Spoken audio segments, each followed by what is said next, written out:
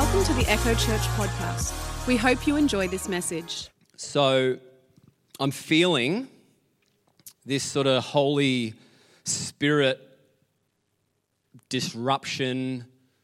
What's the word? Just a sense of the things that would fuel and fill me are no longer doing that.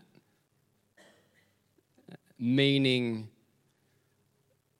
I feel like there's an upgrade in what He's always had for us, but actually attaining it and experiencing it. We've all got dreams in our heart of what us and God can look like.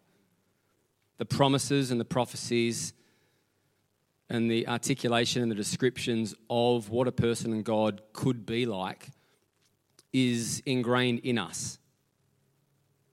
We were born for an appetite for the Lord, and not just the Lord with principles running that thought, but the Lord with presence running that. Because religion is a bunch of principles and an attempt to get to God, but living from presence is life-giving and full of peace. And we were designed to experience Jesus in the ways that He designed, not the ways that we think it should be according to who we are and what we're about and what we've done and what we haven't done and what we think we are and what we deserve. So I've been just thinking, even yesterday, I was telling Steve, like we had Jude's party and it was all good and I'm learning how to just manage my life and doing a really good job of that, by the way, with everything I've been learning over the last 18 months, with the way that I'm wired and everything like that, and getting overstimulated and cooked and fried and just learning how to manage that and overstimulated, and it's really good. And as I said to you guys, it's good doing the management thing and the learning thing, but it's like, okay, where's the presence of God in that? Yeah. And we jump from one or the other a lot, and I'm like, oh, I need you in this process with me because there's brilliance in me, so I don't want to just get healed of ADHD. I want to lean into the brilliance of it because you created me and put things in me that are specific to me, just like you. Yeah. Like you were actually born to change the world. Yeah. And I mean, it's not a large thing where you influence 7 billion people. You know the context of that line. It's the world around you, those in front of you. It's stopping for the one. Love looks like something every day. Love has to look like something. Like you were actually called and chosen to change your world, the world. And if all believers do it, we're affecting people every day. The couple of billion believers every day are influencing a couple of billion people that don't know Him. Can you see what happens? So I feel like there's this almost like an unsettling but feeling good about it, where the things that were exciting me or I was doing, they're not doing the same thing for me that they did, because I feel like there is an upgrade. And yesterday I felt that. I'm like, I just need to go and lie down in our wardrobe because that was the quietest place in the house. So I just lay in there for about 15 minutes just sort of praying in the Spirit. I'm like, have we forgotten about the praying in the Spirit thing? Like, am I swapping supplements, having supplements now instead of praying in the Spirit?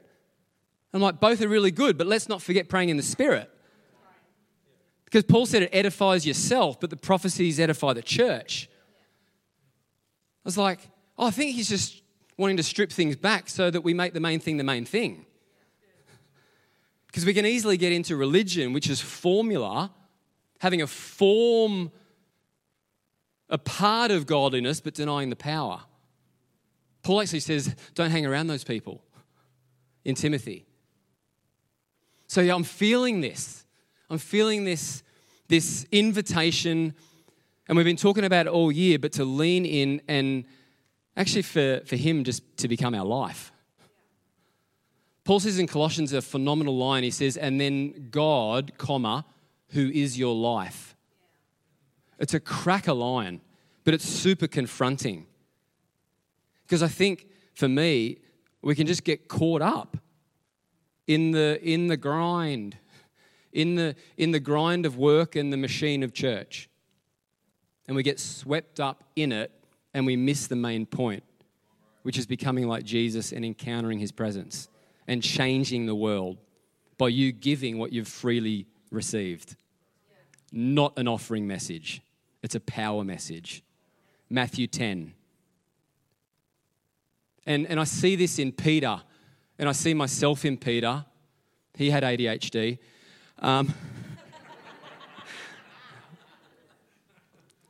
He obviously did.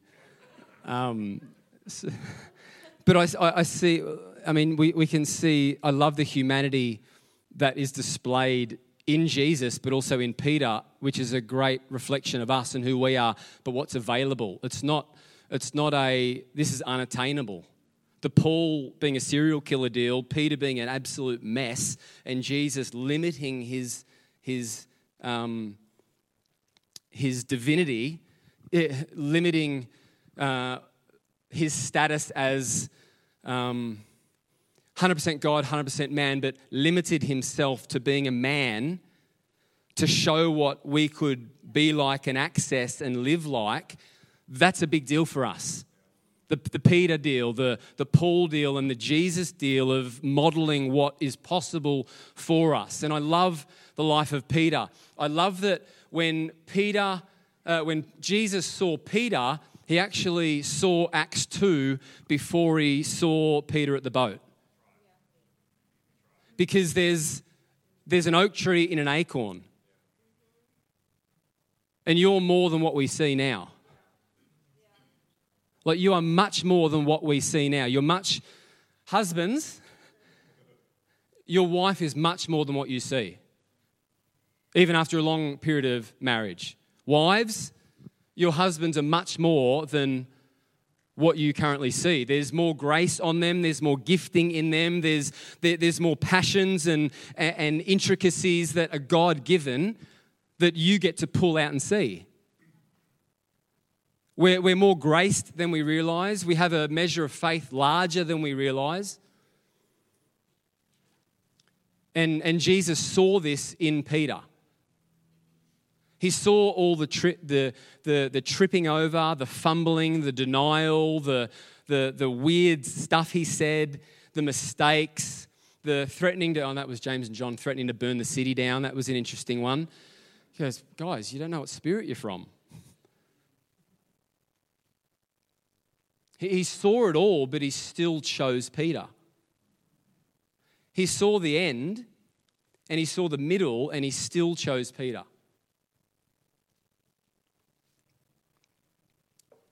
Matthew 4:18-19, as Jesus was walking beside the Sea of Galilee, he saw two brothers, Simon called Peter and his brother Andrew. They were casting a net into the lake, for they were fishermen. Come follow me, Jesus said, and I will send you out to fish for people. At once they left their nets and followed him. Phenomenal. Phenomenal.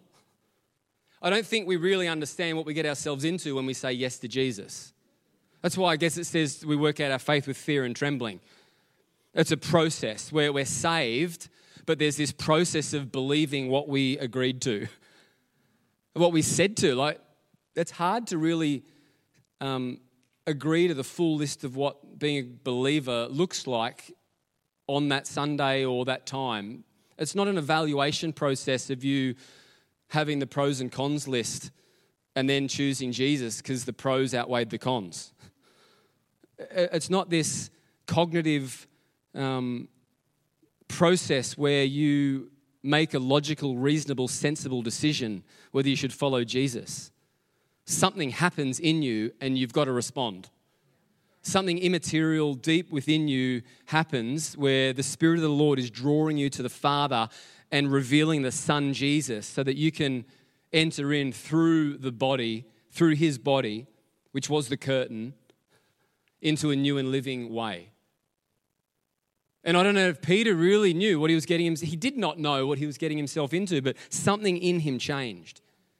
when he felt the words, when he saw it. Maybe he heard some rumblings of what was happening. Maybe they were talking about the John the Baptist incident of announcing the Lamb of God who takes away the sins of the world. There would have been stirrings.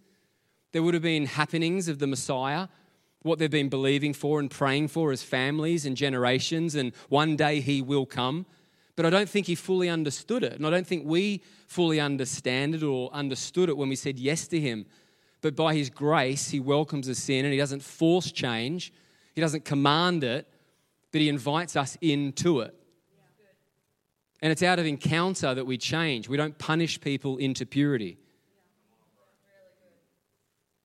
We're not giving an account for our disability.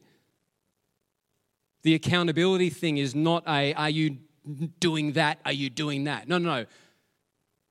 It's you are so good and so great and so graced and so gifted that this is the life that you've been invited into and can live like. And when you don't, you are way better than that. And I love this, that Jesus saw Peter, called Peter, saw the end, saw the middle, saw it all, and said, "Come and follow me." And Peter, without knowing what it was all about, but something happened in him, chose to follow. And that's happened to us, hey? Yeah. And we don't understand it all, we don't get it all. And there's sometimes I think that as believers, I look at my friends, and although they're without hope and without God, and their eternal life is not secure, which is probably enough to like to have that. But I look at it sometimes, and just the process of becoming and believing, it just feels like hard work, even from a posture of rest and peace. It just feels like there's so much to think about, so much to do. We could write 500 things, what the Christian life entails for us to kind of remember ongoing. I don't think we understood that when we said yes to the complete change in what matters to us. But I've been feeling this just shift that the things that mattered aren't. And he's saying, come up here. He's saying, come up here.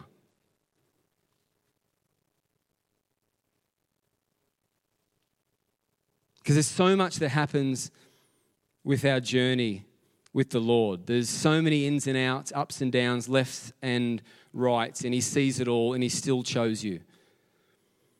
And he called you to change the world.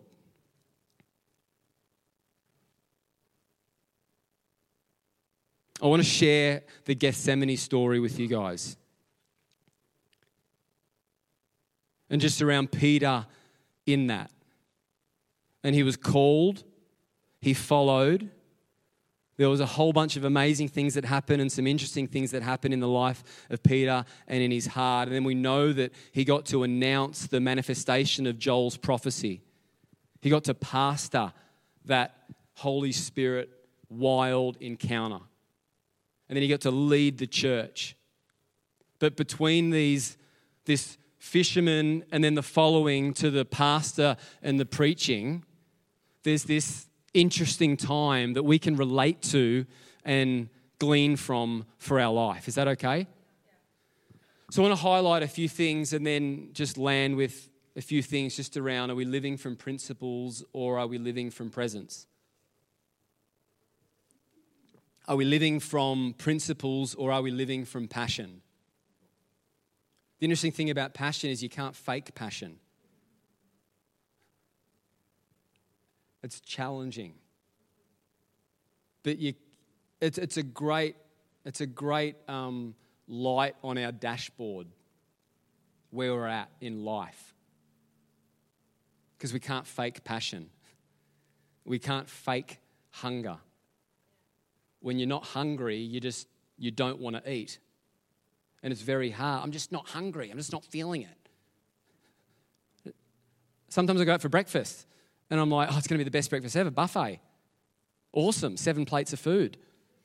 But I'm just not hungry. And you just can't force yourself to eat. So what do? You don't go out for breakfast. But there's something about hunger and passion that I want to hit on a little bit as well. Matthew 26:1. When Jesus had finished saying all of these things, he said to his disciples, "As you know, the Passover is 2 days away, and the Son of Man will be handed over to be crucified." Jesus said, "As you know." So he's been teaching on it. He's been preparing them. He's planning. He's fully aware of their heart and their emotions and their minds and how this is going to make them feel. But he's teaching on them. He's been saying stuff like, "It's better that I go. Then the Holy Spirit's going to come. If I go to the Father, the presence will come and he'll be your guide, your advocate, your helper, your friend, the healer. He's going to come. It's going to be better." And they're not comprehending. But he's saying, "As you know, I'm going to be crucified." He used these pictures of the temple being destroyed and rising again, and he's trying to help them. As you know, the Son of Man will be handed over to be crucified. He was being really clear. I will be crucified. Then it moves on. This is Matthew 26, and Jesus at the table, and during Passover, he is the Passover lamb, breaking bread and the wine. What a powerful picture that during that time he is the manifestation of that lamb, of that sacrifice, of the blood on the doorposts. With the angel of death would pass over. He's offering protection and life and eternity and a relationship with Jesus. And he's there talking and sharing. What a moment. And Peter's there. And he says this in verse 20 to 22. When it was evening, Jesus sat down at the table with the 12. While they were eating, he said, "I will tell you the truth, one of you will betray me." Greatly distressed, each one asked in turn, "Am I the one, Lord?" It's concerning, but I love that they were greatly distressed. The 11, greatly distressed. Because of their passion for Jesus and what had been happening in them. They'd been taken out of the world, and now their appetite and hunger and passion were for the things of the kingdom and the things of his presence. And they were greatly distressed that that could be taken away, that there would be something else that would take its place. Are you with me? Then moves down to verse 30, and after he shared, this is the cup, these are the cup of the covenant, the broken, the bread for my broken body and the wine for my blood. He explains all of that. But then he moves on. It said, then they sang a hymn and went out to the Mount of Olives. So they left the table and they went out to the Mount of Olives. On the way, Jesus told them, "Tonight all of you will desert me. For the scriptures say, God will strike the shepherd and the sheep of the flock will be scattered. But after I have been raised from the dead, I will go ahead of you to Galilee and meet you there." Mind-blowing stuff. Peter declared, "Even if everyone else deserts you, I will never desert you." Jesus replied, "I tell you the truth, this very night, before the rooster crows, you will deny me 3 times, that you even knew me." Verse 35, "No," Peter insisted, "even if I have to die with you, I will never deny you." And all the other disciples vowed the same. Let's move on, and then we'll hit some stuff. Okay, so now we're in Gethsemane, the Garden of Gethsemane, 36 to 50. We might not read them all, but we'll see how we go. Then Jesus went with his disciples to a place called Gethsemane, and he said to them, "Sit here while I go over there and pray." Okay? He took Peter, so he had the 9 there, but then he took 3. He took Peter and the 2 sons of Zebedee, James and John, and he began to be sorrowful and troubled. He took the 3 with him and allowed them to see him sorrowful and troubled. Then he said to them, not the 9, not the 12, but the 3, "My soul is overwhelmed with sorrow to the point of death." He said, "Stay here and keep watch with me." Jesus took Peter, James, and John with him, and he became completely vulnerable before them. They're seeing another side of Jesus, and I think that's really powerful. Really powerful to see him rightly, to see other facets of who he is. That's why encounters with the Lord are pivotal and crucial. I mean, saying pivotal is not even, we shouldn't even be saying that it's important. Like it is everything. Like encounters with the Lord. You shall know the truth, not study the truth, not educate yourself with the truth, not become smarter with the truth, not just get a doctorate with the truth, not just do this with the truth. You shall know the truth through experience and encounter. Where it's this immaterial space where you are meeting face to face with the Father that goes beyond what we've learned and been taught and what's right and appropriate. But unashamed, unabandoned, face-to-face encounters with the presence of God, with the face of God. There's nothing natural about the Christian life because there's nothing natural about God. Going on a little farther, a stone's throw away. Enough to hear him, Bible commentators say. So the 9 are over there, the 3 are with him, and then he went on a little farther. A stone's throw. Enough, though, that he could still be heard. He fell with his face to the ground, enough to be seen. He fell with his face to the ground and prayed, "My Father, if it is possible, may this cup be taken from me." And can you imagine Peter, James, and John, who have been prepared by Jesus for the crucifixion, standing here, a stone's throw away, hearing Jesus say, "I don't want to do this." Wild. Their eggs are all in one basket. Their chips are in the middle of the table. They're following him. They left the nets. They left their life and father and world to follow Jesus. And they've been prepared for this moment. They're being discipled by Jesus in the flesh. It's all good. Bless you. He's still here and he still loves you. But they're like standing here and they're like, okay, we're just going to pray. And then Jesus is here and he's here and it's not funny. But he's saying, "I don't want to do this." And can you imagine, like, they're just talking and praying and they hear it and they're like, hang on. What? Like, what? What is happening? What is going on? Like, can you imagine the confusion and the doubt? And we know what confusion and doubt and fear and all the crappiness of our negative thoughts do to us when we start to go down into a spiral, question everything, like me on a plane. You know that when we taxi out, oh no, we're dead. So we've got to learn what every sound makes. And then I hear a new one. Oh no, we're going down. 22 days until we're over the Pacific. Oh my gosh. Anyway, he is with me. It means nothing if you don't believe it. I do believe it. Just got to let it manifest a bit more. But can you imagine, guys? Like, think of you and all the promises and the prophecies and what it should look like. Prophecies years ago, prophecies 2 years ago, whatever.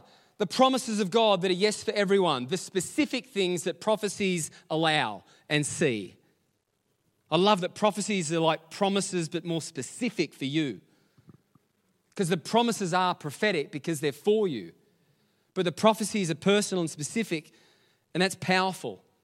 So we take both, promises and prophecies, and we believe that the things are going to look like that, and I'm going to live like that, and I'm going to say things like that, and I'm going to respond like this, and I'm going to feel like this. I should have peace 40,000 feet over the Pacific because I'm going to heaven. But I don't. So why? I'm confused. I'm upset. I'm not happy with it. I want to enjoy the flight. I'm serious. And can you imagine these guys when he pipes up and says, "I don't want to do it." And they're like, "What? We've given 3 years of our life for this, and you're saying now you don't want to do it." And not only that, he did it 3 times. Oh, man, he said it again. And then the third time, he is serious. And then, like, Jesus comes back. Like, it says, let's go, another translation says, like, Luke 22:43. How are we going for time? I'm oblivious to time, by the way, guys. Sorry. Luke 22:43 to 44. How's this? Because this gospel is not natural. An angel from heaven appeared to him and strengthened him. Oh, sweet. Yeah, cool. No, seriously, like, are you aware of angels? We don't have time. And being in anguish, he prayed more earnestly, and his sweat was like drops of blood falling to the ground. Then he returned, back to Matthew, then he returned to his disciples and found them sleeping.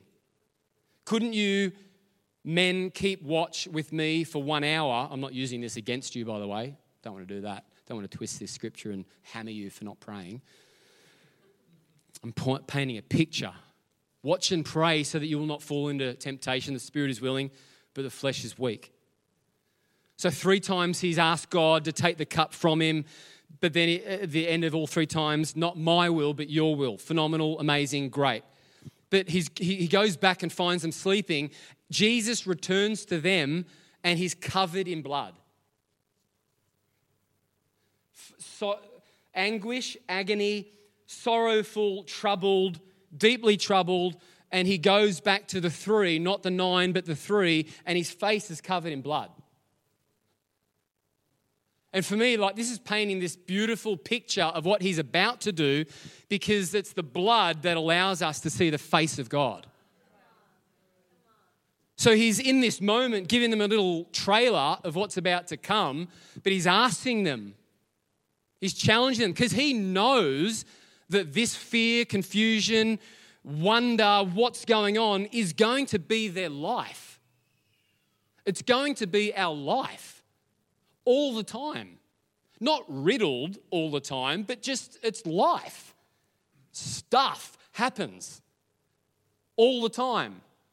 Sometimes big that we get hit so hard that we're still spinning. And other times it's like, oh, okay, no, I can see upgrade here. Sweet. But he's still discipling them. He's still seeing them. He's still championing them. Man, this is so intense. And he's back and forward, checking in, pray, back and forward, pray, take this cup, not my will, but your will. And then it lands down, he says, rise, let's go. Here comes my betrayer. And it goes down to Judas betraying Jesus.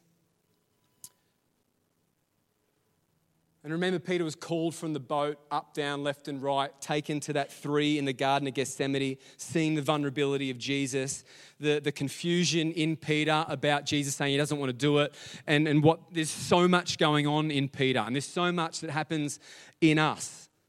And then Jesus is arrested, and what does Peter do?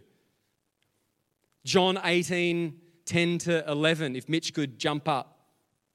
Then Simon Peter, who had a sword, drew it and struck the high priest's servant, cutting off his right ear. The servant's name was Malchus. Jesus commanded Peter, put your sword away, shall I not drink the cup the Father has given me? Can you imagine Peter? You don't even want to do it though. So I'm going back to old mindsets, and we're going back to old school thinking. Not this gospel of peace and kingdom and presence and other ways of thinking. I'm going back to the sword because I'm freaking out. See, often we don't respond well when we start to get disappointed. Disappointment is a massive deal. Disappointment causes us to defer hope. Disappointment really hurts. And if we don't know how to deal with disappointment, we react. We got to deal with disappointment quickly, not to stuff it down, but we got to know a process when we get disappointed. We got to take it to the Lord and talk to Him. We got to talk to people. We've got to process disappointment. If we don't process disappointment, we stuff it down and it remains in us, and we wonder why we react so much. It's because we haven't dealt with it and we're being triggered by it. And Peter's reacting because he's disappointed.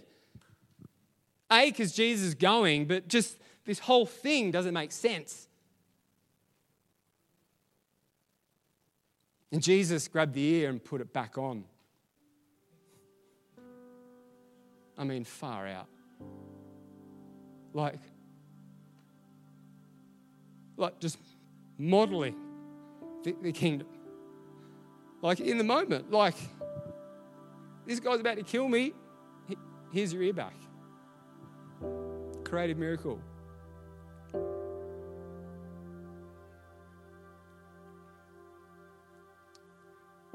Then Luke 22, jumping around these Gospels.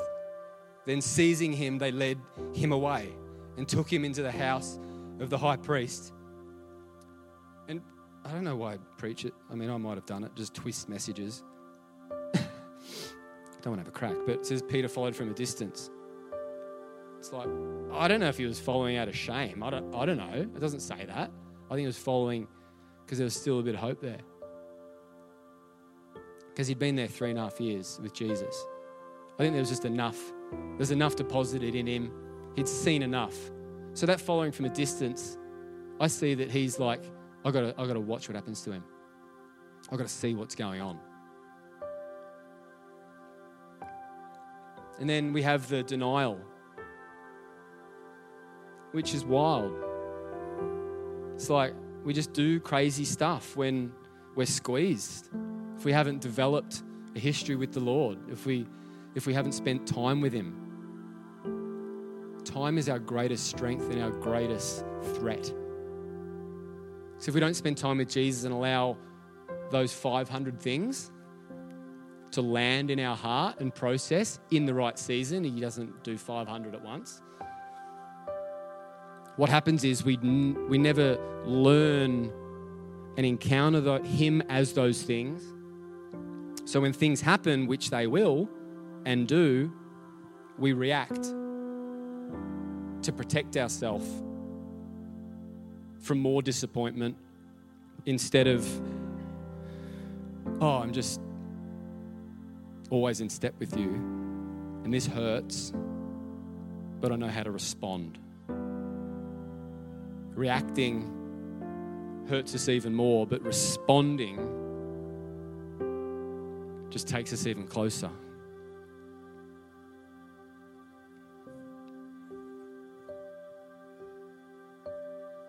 So he denied Jesus 3 times publicly because we react and we do crazy stuff when we're hurting, when we're disappointed. Then he was crucified. He was killed. He was dead. And you can imagine the despondence out of the disappointment that Peter's feeling. But then there was news broke on that Sunday morning about something going on at the tomb.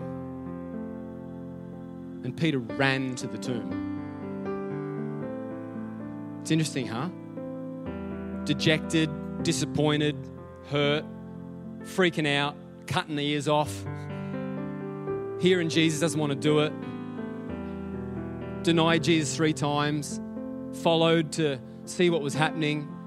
His head's just spinning. All right, this is happening. He's doing it. Okay, he's on the cross now. Yeah, and he's taking note. All right, he's dead. All right, let's see how we go. And all he's got's hope. All he has is hope. All he has is hope. And it's not worldly hope that we throw around. It is the confident, eager expectation of good. Bible hope, God hope. The confident, joyful, eager expectation of good, which is not anchored in an outcome, it's anchored in a person. Our hope cannot be anchored in an outcome because the outcome we don't know. Our hope is in a person. And if our hope is in a person, when the outcome is different, It doesn't change the security in our heart because we have this anchor to our soul.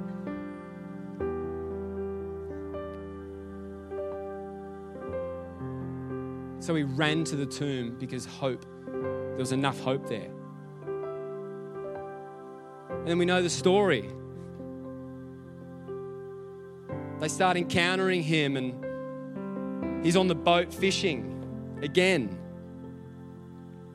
And it said this is my favorite. He was stripped for work. And there would have been rumors happening and a whole bunch of stuff. How do you hide, big mass resurrection in Jerusalem? Graves opening, stones being split, temple split, 4-inch curtain split. Just wild scenes, earthquakes, wildness. Stones gone, can't move that stone. Wild scenes in Jerusalem. People that were dead are walking around. This is not a natural life, guys. And Peter's run to the tomb. Yes, awesome. Not there. And then he's on the boat fishing, because often you just go back to what you know and what's comfortable, even if it's dysfunctional. And he's fishing, stripped for work. Someone says it's the Lord on the beach. And everything in Peter is just come alive. And out of honor, he puts his jacket on, coat on, and jumps in the water. And he's doing freestyle to the beach. And there's a restoration process with the Lord where he says, do you love me 3 times because of the denial 3 times? And then he got called, even though he was called before Jesus saw him on the beach, there was this commissioning kind of restoration thing that happened on the beach over a barbecue. And he was commissioned as the pastor of the early church and had the privilege to lead it. But what a life full of pain and mess and confusion and fear. And isn't it just like all of us? But you are called to change the world. You're not called to convince someone that Jesus is real by intellect or cognitive stuff. You're meant to release the power of heaven. You're meant to have conversations where the Spirit of God is leading you and guiding you because you've been praying for that person. Building relationships with neighbors, knowing your neighbors. Our love for God's good. How's your enemy love going? How's your God love? Awesome. What about your enemy love? How's that going? Well, I got a bit harsh then, didn't I? You are called to change the world. And to be honest, nothing else is going to satisfy you. It's why we often feel a bit and then we blame church. It's not feeling it. I'm let's all show up, not here, with the Lord and learn to spend time with him and let him do stuff in our heart and allow him to speak to those things that he put in me. I might be an accountant, I might be a fisherman, I might be a stay-at-home mum, I might be a teacher, but he's put things in me to change the world. So I'm going to spend time with him so that he can work in me and on me and through me so that these things can start to land and I can become the person that can handle that dream. And the passion that comes out of that, not giving up. The passion that comes from keeping hope alive. The passion that comes from hanging in there. The passion that comes from staying with Jesus. The passion that comes is this beautiful fuel for you to see all the things that he wants you to see. Hope that makes sense. Could we stand?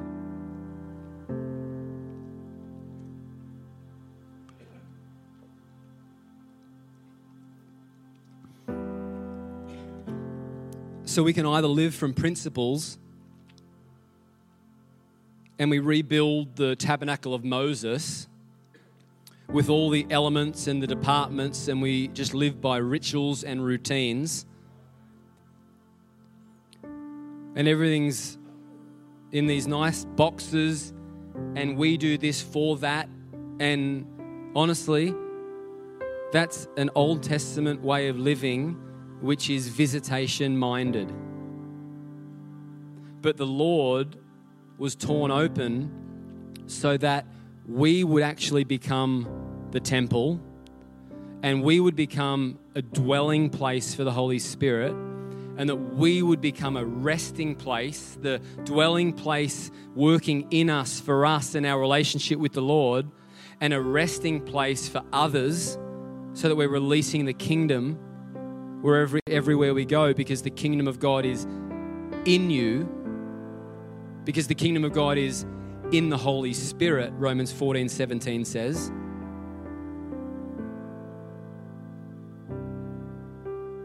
And that lifestyle and mindset is a habitation mindset. We've got to leave the visitation mindset that's fueled by ritual and routine and move into this habitation lifestyle that is founded in passion and presence. And we will not be satisfied. Just like before Christ, we weren't satisfied and something changed.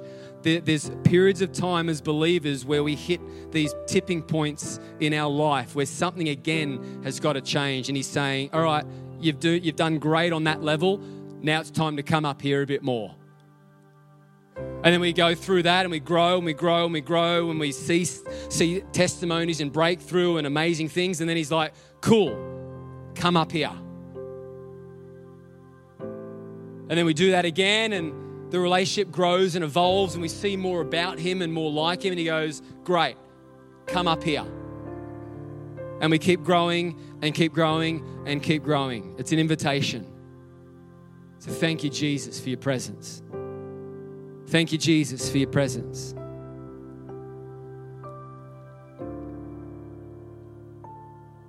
Yeah.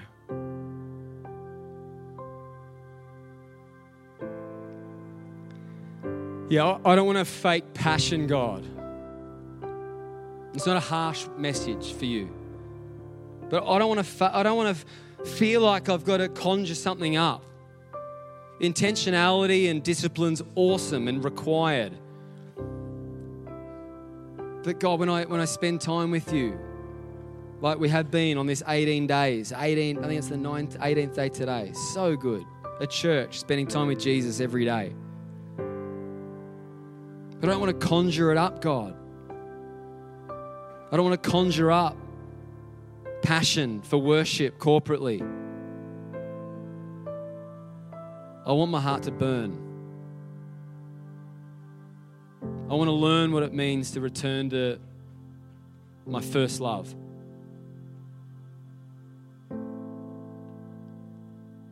Yeah, so Holy Spirit, you're welcome to set hearts on fire again. Yeah. Yeah. Yeah, Holy Spirit.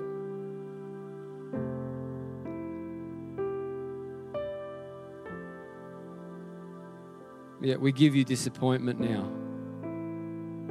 Might not be a quick thing. You might have to take notes and do it with some more time, but we'll get the ball rolling. Disappointment, God. Highlight the things that I'm still disappointed about. And let's sort through that together.